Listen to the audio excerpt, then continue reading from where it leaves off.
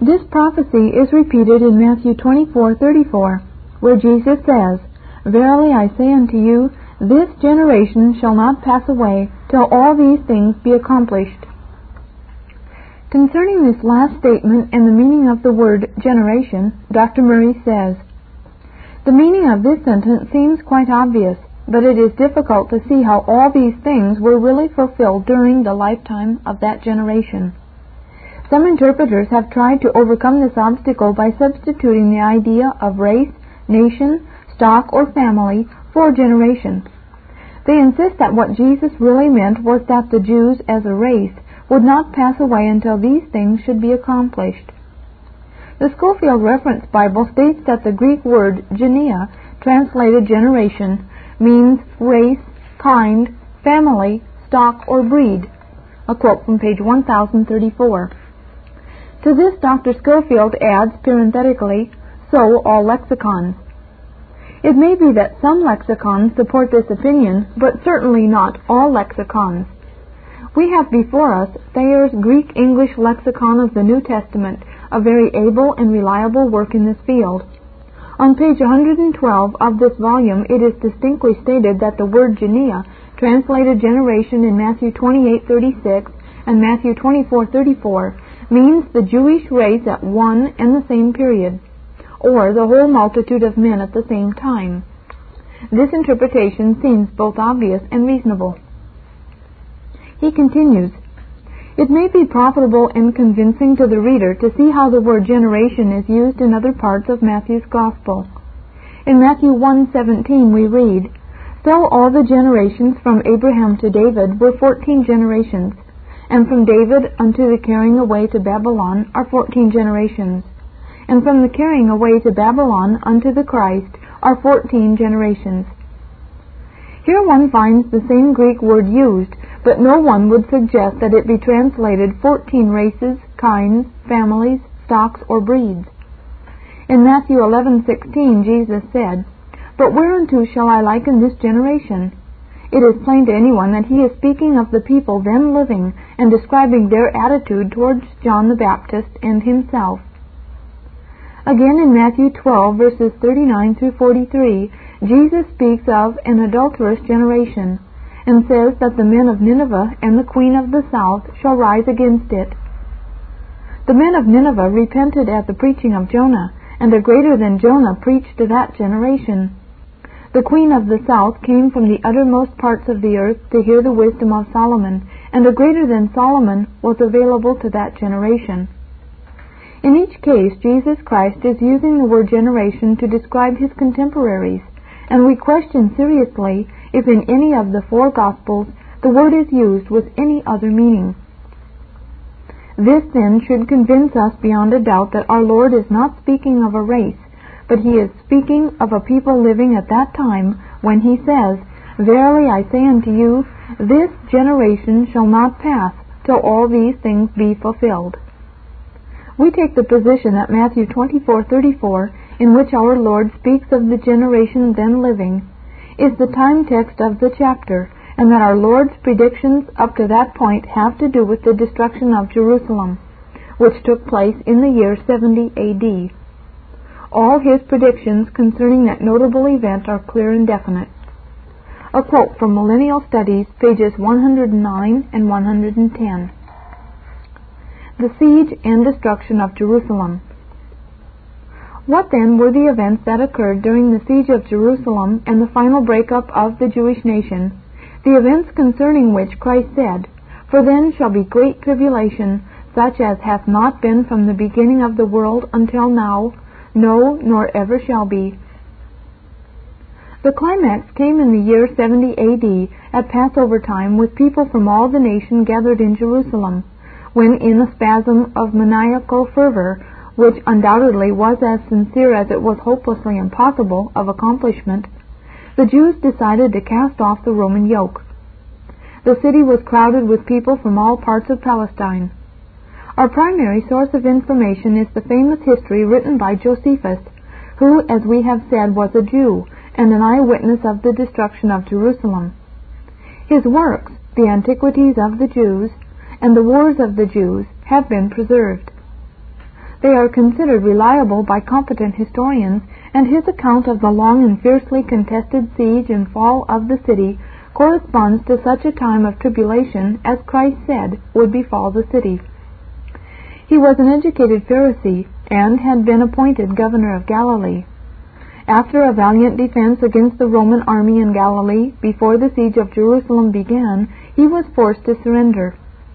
However, he succeeded in ingratiating himself with the Roman general Titus, who was impressed with his ability and his sincerity, and who used him as a mediator between himself and the Jews during the latter part of the campaign. It was in this capacity that he was present at the siege of Jerusalem. He was later given his freedom and went to Rome, where his literary work was done. He was not a Christian, and so cannot be accused of having written with any idea of favoring the Christians. Concerning his fellow Jews, Josephus said, "I shall therefore speak my mind here at once briefly, that neither did any other city ever suffer such miseries, nor did any age ever breed a generation more fruitful of wickedness than this was, from the beginning of the world." A quote from War of the Jews, Book 5, Chapter 10, Section 5. He says that 1,100,000 people perished during the long and fiercely contested siege, and that 97,000 survivors were sold as slaves. Book 6, Chapter 9, Section 3. The temple was destroyed and the city was razed to the ground. Now this vast multitude, he says, was indeed collected out of remote places, but the entire nation was now shut up by fate as in a prison, and the Roman army encompassed the city when it was crowded with inhabitants. Accordingly, the multitude of those that perished therein exceeded all the destructions that either man or God ever brought upon the world. Volume 6, Chapter 9, Section 4. It was by that event that the national existence of the Jews came to an end. Since that time the exiles have been scattered all over the world, with no national unity until very recent times, when a small minority of them set up a new government in Palestine, 1948. During all those years, however, they maintained their racial existence despite many hardships and much persecution. In long continued suffering, their lot is unparalleled in the experience of any other people. We take no pleasure in recording the terribleness of the siege, and we include such an account only with reluctance in order to show what actually did happen, and how literally this fulfilled the prophecy that Christ made concerning the Great Tribulation. In order to understand what actually happened, it is necessary to keep in mind that during the siege, the greater part of the suffering and horror was caused by the Jews themselves. Their feeling that they were the chosen people, and that they would be rescued by divine intervention, that indeed God would have to intervene in order to protect His temple, caused them to neglect to do those things which under normal conditions would have been considered good military tactics and sound judgment. When they were in such extremity and were daily expecting a mighty deliverance, it became extremely easy for false prophets and false Christs to impose upon them, as Christ had said they would. As conditions grew steadily worse, and it finally dawned upon them that no divine help was coming, the sense of abandonment and despair led to such crimes against each other as otherwise never would have been perpetrated or tolerated. The besieged people broke into 3 vicious rival factions which fought against each other, and robbed and tortured and slaughtered those who refused to join their factions. Unmentionable crimes were committed, and the aged and women and children suffered so much from this internal war that they longed for the Romans to come and deliver them. Even the temple became a battleground for this internecine warfare, and hundreds of dead bodies were strewn throughout its chambers. This caused Josephus to write, "O most wretched city, what misery so great as this didst thou suffer from the Romans, when they came to purify thee from thy intestine hatred. For thou couldst be no longer a place fit for God, nor couldst thou long continue in being, after thou hadst been a sepulchre for the bodies of thy own people, and hadst made the holy house itself a burying place in this civil war of thine." Volume 5, Chapter 1, Section 3. The account by Josephus continues.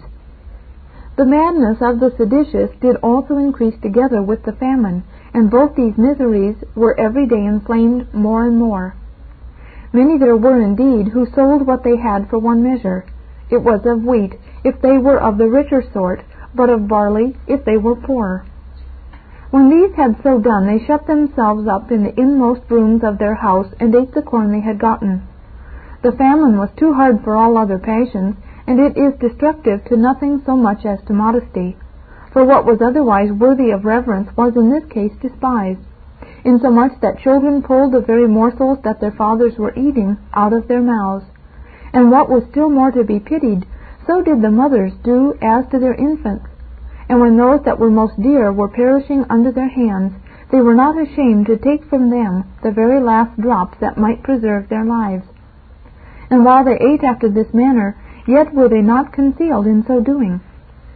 But the seditious everywhere came upon them immediately, and snatched away from them what they had gotten from others. For when they saw any house shut up, this was to them a signal that the people had within gotten some food. Whereupon they broke down the doors and ran in, and took of what they were eating, almost out of their very throats, and this by force. The old men who held their food fast were beaten, and if the women hid what they had within their hands, their hair was torn for so doing. Nor was there any commiseration shown either to the aged or the infants, but they lifted up children from the ground as they hung upon the morsels they had gotten, and shook them down upon the floor. But still they were more barbarously cruel to those that had prevented their coming in, and had actually swallowed down what they were going to seize upon, as if they had been unjustly defrauded of their right. They also invented terrible methods of torture to discover where any food was. Book 5, Chapter 10, Sections 2 and 3. Now the seditious at first gave orders that the dead should be buried out of the public treasury, as not enduring the stench of their dead bodies. But afterward, when they could not do that, they had them cast down from the walls into the valley beneath. However, when Titus, in going his rounds among these valleys, saw them full of dead bodies, and the thick putrefaction, called God to witness that this was not his doing, and such was the sad case of the city itself. Josephus records an event concerning a wealthy and cultured woman, which will show that the language of Jesus was not too extravagant when he foretold the terrible tribulation that would befall the city. This woman at first had much food, but was robbed until she had nothing. She cursed the villains who robbed her, but to no avail. Josephus continues, She then attempted a most unnatural thing, and snatching up her son, who was a child sucking at her breast, she said, O thou miserable infant, for whom shall I preserve thee in this war, this famine, this sedition? As to the war with the Romans, if they preserve our lives, we must be slaves. This famine also will destroy us, even before that slavery comes upon us. Yet are these seditious rogues more terrible than both the other. Come on, be thou my food, and be thou a fury to these seditious varlets, and a byword to the world, which is all that is now wanting to complete the calamities of the Jews. And as soon as she had said this, she slew her son and roasted him, and ate the one half of him, and kept the other half by her concealed. Upon this the seditious came presently, and smelling the horrid scent of this food, they threatened her that they would cut her throat immediately if she did not show them what food she had gotten already. She replied that she had saved a very fine portion of it for them, and withal uncovered what was left of her son. Hereupon they were seized with a horror and amazement of mind, and stood astonished at the sight, when she said to them, This is mine own son, and what hath been done was my own doing. Come, eat of this my food, for I have eaten of it myself. Do you not pretend to be either more tender than a woman, or more compassionate than a mother? But if you be so scrupulous, and do abominate this my sacrifice, as I have eaten the one half, let the rest be reserved for me. After which those men went out trembling, being never so much affrighted at anything as they were as at this, and with some difficulty they left the rest of that meat to the mother. Book 6, Chapter 3, Section 4. Josephus says that in the latter stages of the siege, the Romans, angered at what they considered the unduly long and stubborn resistance of the city, crucified Jews until they could no longer find wood to make crosses. Concerning those who tried to escape from the city, he says, "When they were going to be taken, they were forced to defend themselves for fear of being punished. But after they had fought, they thought it too late to make any supplication for mercy. So they were first whipped and tormented with all sorts of tortures before they died, and were then crucified before the walls of the city."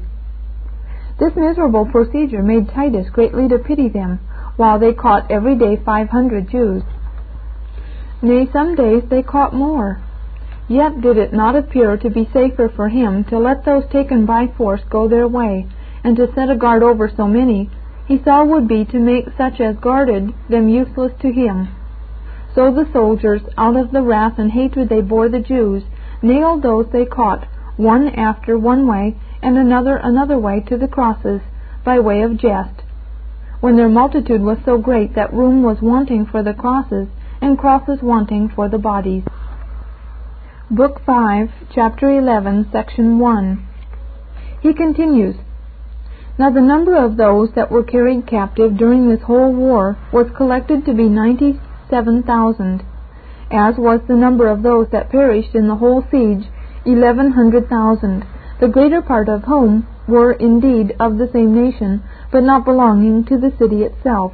For they were come up from all the country to the feast of unleavened bread, and were on a sudden shut up by an army." Book 6, Chapter 9, Section 3. Some of those who tried to escape from the city swallowed pieces of gold before leaving, in order to take it with them. Says Josephus, "Yet did another plague seize upon those that were thus preserved, for the deserters used to swallow pieces of gold. But when this contrivance was discovered in one instance, the fame of it filled the several camps, that the deserters came to them full of gold. So the multitude of the Arabians with the Syrians cut up those who came as supplicants, and searched their inwards.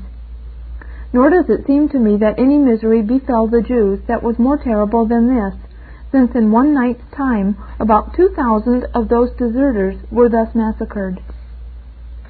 As the Romans fought their way into the city, and the last pockets of resistance were overcome, further horrors were inflicted on the people.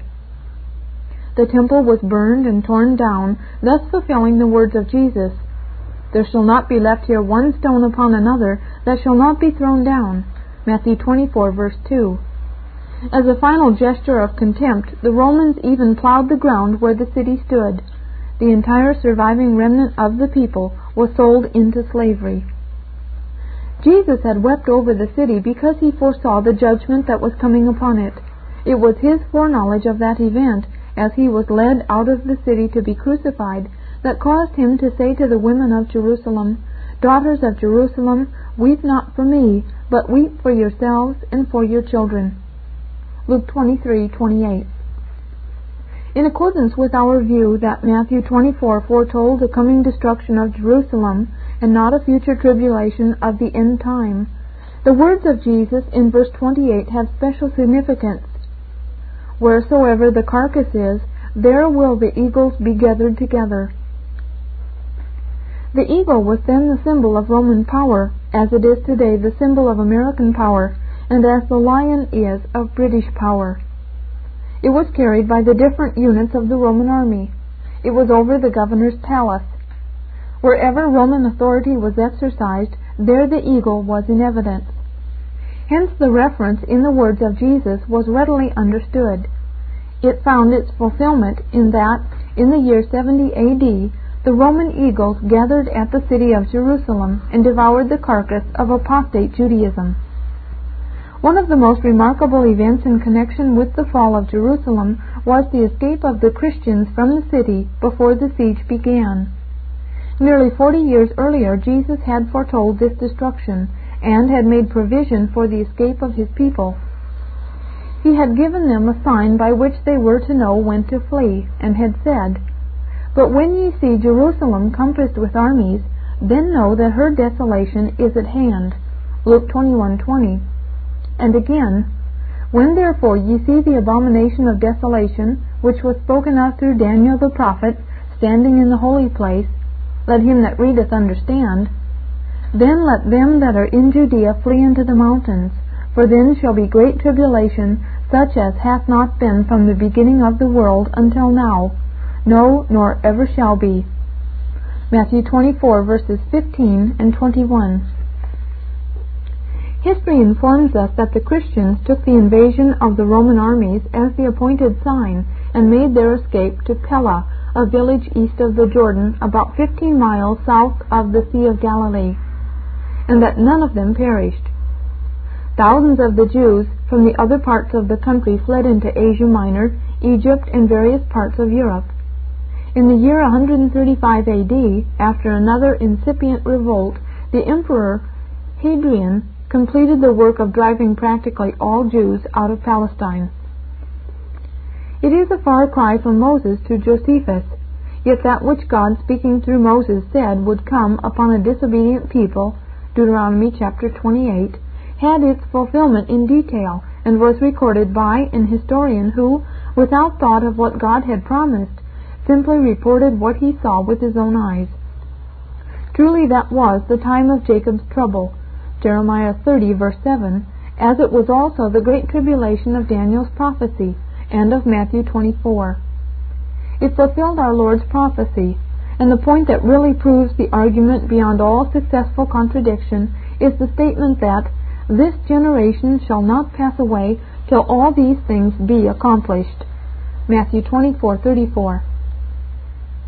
It was also clearly predicted that believers were to escape that great tribulation, not as the dispensationalists tell us, by being raptured into the air, but by fleeing for their lives to the mountains, which they did.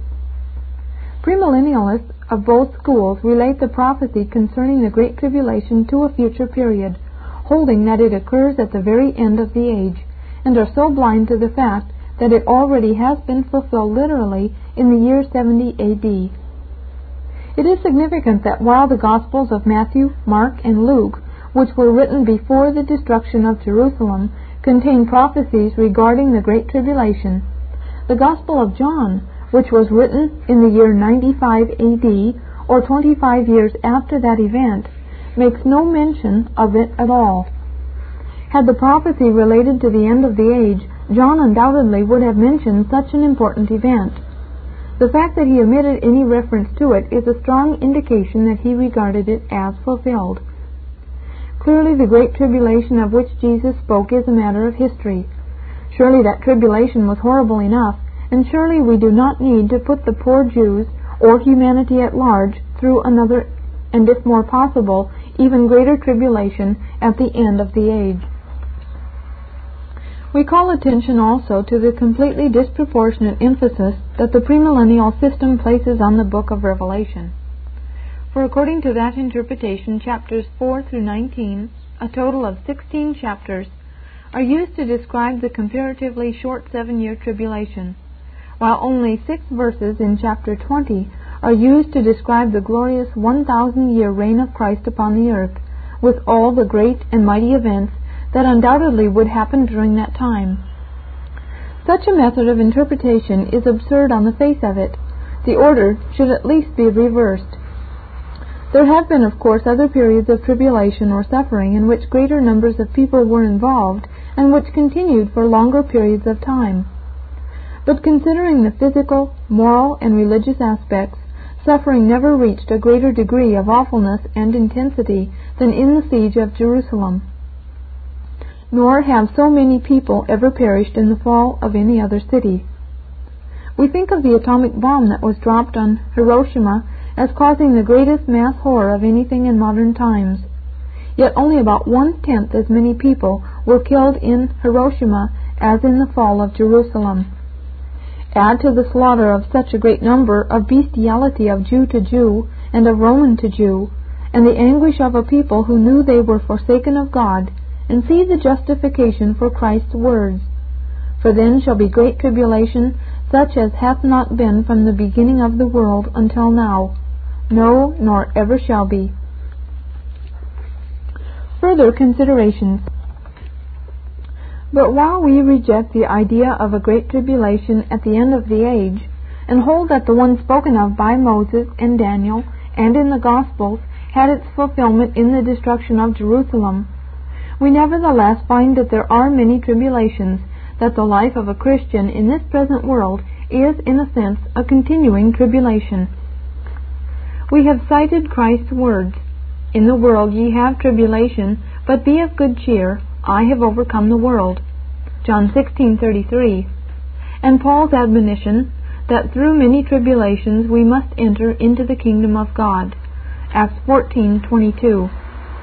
In the first chapter of the Revelation, John addresses himself to his readers as follows: "I, John, your brother and partaker with you in the tribulation, and kingdom, and patience which are in Jesus." Chapter 1, verse 9. In other words, the tribulation was then in progress, and John and the Christians to whom he was writing were partakers in it, as also are we and all Christians who have lived and suffered for their faith since that time. Concerning the saints in the intermediate state, John wrote, "These are they that have come out of the great tribulation, and they washed their robes and made them white in the blood of the Lamb." Chapter 7, verse 14. Philip Morrow has well said, "The tribulation saints of the future system are altogether an imaginary company, and we, the Lord's people of this dispensation, are the true tribulation saints." The dispensational system in teaching that believers are not to pass through the great tribulation, but are to be raptured away from it, merely helps to close the eyes of the saints to the real meaning and importance of the tribulation through which they are now passing. One reason that it is so difficult for some people to realize that the great tribulation had its fulfillment in the siege and fall of Jerusalem is that they do not fully appreciate what a tremendously important event and what a landmark in history the breakup and abolition of the Old Testament economy really was. For a period of 1,500 years, God had worked with and through the Jewish people exclusively in matters pertaining to salvation. This had set Israel off very sharply from all the other nations. The law, as given on Mount Sinai, had rigidly regulated the form of their religion and thinking and conduct. They had been God's chosen people to the exclusion of all others, except as some few individuals came into the nation and accepted their religion. But with the advent of Messiah, all of that was ended. The passing away of the old order was an event of such great significance that in speaking of it, Jesus, in Matthew 24, uses language which, if read hurriedly or carelessly, can be misunderstood as describing events at the end of the world. It should be added that amillennialists and some postmillennialists also teach that there is to be a tribulation period immediately preceding the close of the present age, although they do not go to the extreme of the dispensationalists, who assert that all of the book of Revelation from chapters 4 to 19 inclusive is a description of that period.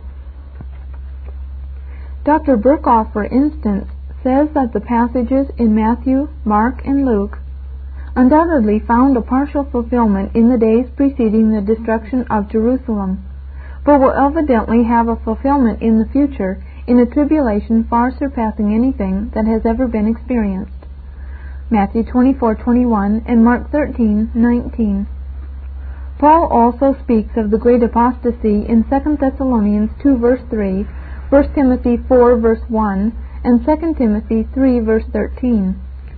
He already saw something of that spirit of apostasy in his own day, but clearly wants to impress upon his readers that it will assume much greater proportions in the last days.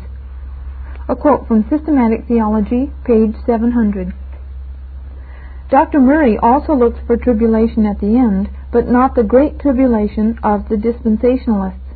He says, "For the sake of better understanding, it might be plainly stated that we do not deny that there shall be great tribulation toward the end of the gospel age. Those who have spiritual discernment can already hear the rumblings which betoken the loosening of an avalanche of apostasy. As it gains momentum, life will become increasingly difficult for those who remain steadfast in the faith and loyal to Jesus Christ. Some of them are already paying a price for their devotion to Him. The present church," he continues, is gradually but surely concentrating its endeavors on carnal organization, which shall presumably embrace all of Christendom. The indications of ecclesiastical regimentation are everywhere in evidence. The question of questions is whether the world organization shall be under the direction of Christ or of Antichrist. The history of ecclesiastical mergers does not justify the hope of world revival under a world church. The alternative is worldwide apostasy. A quote from Millennial Studies, page 130. We have already given our reasons for believing that the references in Matthew, Mark, and Luke relate to the destruction of Jerusalem. We do not believe that any further events are needed for their completion.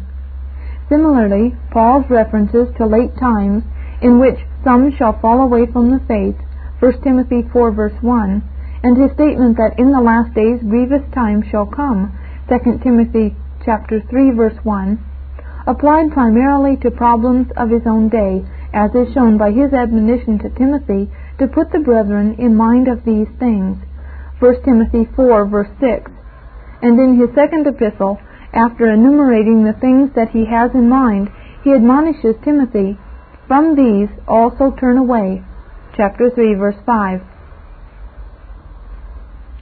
And surely the sufferings that were endured by the Christians during the first centuries under the Roman emperors, by the Protestants during the Spanish and Italian Inquisitions, and by the Huguenots in France, resulting as they did in the death of thousands and in the torture and exile of countless other thousands, make present-day indications of any coming tribulation insignificant by comparison. And while it is to be admitted that today there is too much ecclesiastical regimentation, the moves that have been made toward establishing a world church do not indicate to us that we are heading into a tribulation period of the end time. Surely the world church that existed at the time of the Reformation must have looked far more imposing and domineering and dangerous to Luther and Calvin and the other evangelicals of that day than does anything that we see now. Also, the established church in the days of John Wesley, with its dead formalism and lack of spiritual life, must have looked the same way to Wesley and his followers. As regimentation develops in the established churches, invariably smaller groups break off and grow, and in time revival comes. We believe that the Great Tribulation is long since past. We also believe that the indications of spiritual growth throughout the church today are much more promising than they have been in any previous period of history. Chapter 5, page 206, The Antichrist. One of the distinguishing marks of premillennialism is that its adherents all believe in the appearing of a personal Antichrist shortly before the second coming of Christ. This character is thought to be a wicked secular or ecclesiastical ruler who is referred to by that name in the first and second epistles of John, who in the book of Revelation is termed the beast or the false prophet, and who is the same as the man of sin described by Paul in 2 Thessalonians chapter 2, verses 3 and 4. It is said that he is to live in the very last days of the present dispensation, and that he will be exalting himself on the earth at the time Christ returns to set up his millennial kingdom. Premillennialism usually holds, too, that the Roman Empire is to be revived, and that the Antichrist is to be the king or dictator of this realm. His kingdom is said to include 10 nations, Daniel 7 verses 7 and 20, in Central and Southern Europe, Western Asia, Northern Africa, and England. He is not to be revealed as such until after the rapture of the church, although he may be the ruler in this kingdom before that time. He is to have more power than has ever before been exercised by any king or dictator. The unbelieving Jews in Palestine are to make a covenant with him, but after 3½ years he breaks the covenant and institutes a fierce persecution against them.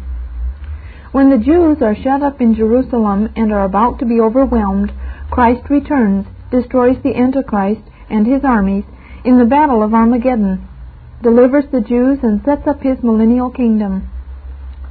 Some say, however, that the Jews are first to be attacked by a king who invades Palestine from the north, usually said to be the king of Russia, that they appeal to the Roman dictator for help and enter into an agreement with him. According to this view, the Roman dictator goes to the aid of the Jews. The armies are drawn up on the plains of Esdraelon, the scene of so many past battles, and in the ensuing battle the Antichrist is victorious. This, however, leads on shortly afterward to a war against the Jews, which is climaxed by the Battle of Armageddon. At that moment, Christ returns, overthrows the Antichrist, delivers the Jewish people, and sets up his millennial kingdom. In either event, the Antichrist still is in the future and will not be manifested until the church has been removed at the rapture. Many post and amillennialists also believe that a personal Antichrist is to appear in the last days. Some hold that he will be a political ruler. Others identify him with the Pope or the line of popes. Such was the belief of the Reformers, and it continues to be held in the Lutheran Church even to the present day. All of these likewise believe that he will be destroyed at the second coming of Christ. In view of the rather elaborate programs that have been built up around the person and work of the Antichrist, it may come somewhat as a surprise to find that there are but 4 verses in Scripture in which the word Antichrist occurs. Other alleged references, such as the man of sin, mentioned by Paul, the beast or the false prophet mentioned by John in Revelation, and the little horn mentioned in Daniel 7, are such only by inference. The verses that mention Antichrist are as follows. 1 John 2:18, Little children, it is the last hour, and as ye heard that Antichrist cometh, even now have there arisen many Antichrists, whereby we know that it is the last hour. 1 John 2:22, Who is the liar but he that denieth that Jesus is the Christ? This is the Antichrist, even he that denieth the Father and the Son. 1 John 4, verse 3, And every spirit that confesseth not Jesus is not of God. And this is the spirit of the Antichrist, whereof ye have heard that it cometh, and now it is in the world already. 2 John, verse 7, For many deceivers are gone forth into the world, even they that confess not that Jesus Christ cometh in the flesh. This is the deceiver and the Antichrist. In the first place, we notice that the word Antichrist, as here used by John, is applied to many persons existing in the first century. He says clearly that even now have there arisen many Antichrists. And concerning these he says, They went out from us, but they were not of us. For if they had been of us, they would have continued with us. But they went out that they might be made manifest that they all are not of us. 1 John chapter 2, verse 19. In other words, the Antichrists of John's day were Christian apostates, those who had forsaken the church and who were teaching false views concerning our Lord's person. The distinguishing mark of the Antichrist, or an Antichrist, says John, whether an individual or a class of individuals, is the denial of the essential deity of Christ. Those who so denied him reduced him to a mere man, perhaps a great and good man, but still only a man. The denial of his deity was especially heinous because on that fact depended the entire fabric of man's salvation and of God's redemptive plan. To strike at the deity of Christ is to strike at the very heart of the Christian system. Hence such deniers are branded as liars, deceivers, false prophets, and antichrists. 1 John 2:19 makes it clear that they were men who had gone out from the disciples, that is, apostates and heretics who had deserted the church and were opposing it. In this same context, John also contrasts the spirit of truth and the spirit of error, 1 John 4, verse 6, indicating that in some instances the spirit of Antichrist is not necessarily personal. Briefly, we may say that anyone who opposes Christ and his kingdom, any opposition to the person and work of Christ, is Antichrist and anti-Christian. This spirit is at work in the world today, and it was already at work in John's day. Notice, too, that the American Standard and King James versions do not capitalize the word Antichrist, indicating at least that in the opinion of the translators, it was not the name of one particular individual.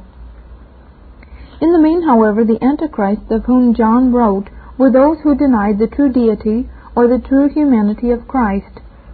The Scriptures teach clearly and repeatedly that Christ is truly God and that He is also truly man, one who had come from heaven, who lived a perfectly normal life among men for a period of 33 years, who really died, arose from the dead, ascended to heaven, and who will come again in His glorified resurrection body. There were, says John, many who denied that teaching in his day. He does not point them out as atheists or infidels or pagans, but as false prophets, liars, deceivers, those who had been within the church, but who now were denying its doctrines.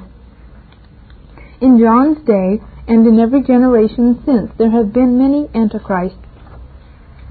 As John uses the term, every person or thing that is opposed to Christ is antichrist. Certainly it is not confined, if indeed it has any reference at all, to one particular person who is to appear in aggravated form just before the coming of Christ.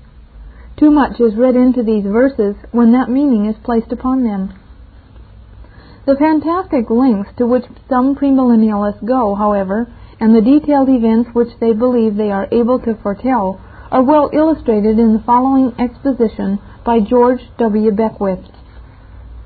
The dictator will increase his activities rapidly during the tribulation period after he breaks the covenant with the Jews.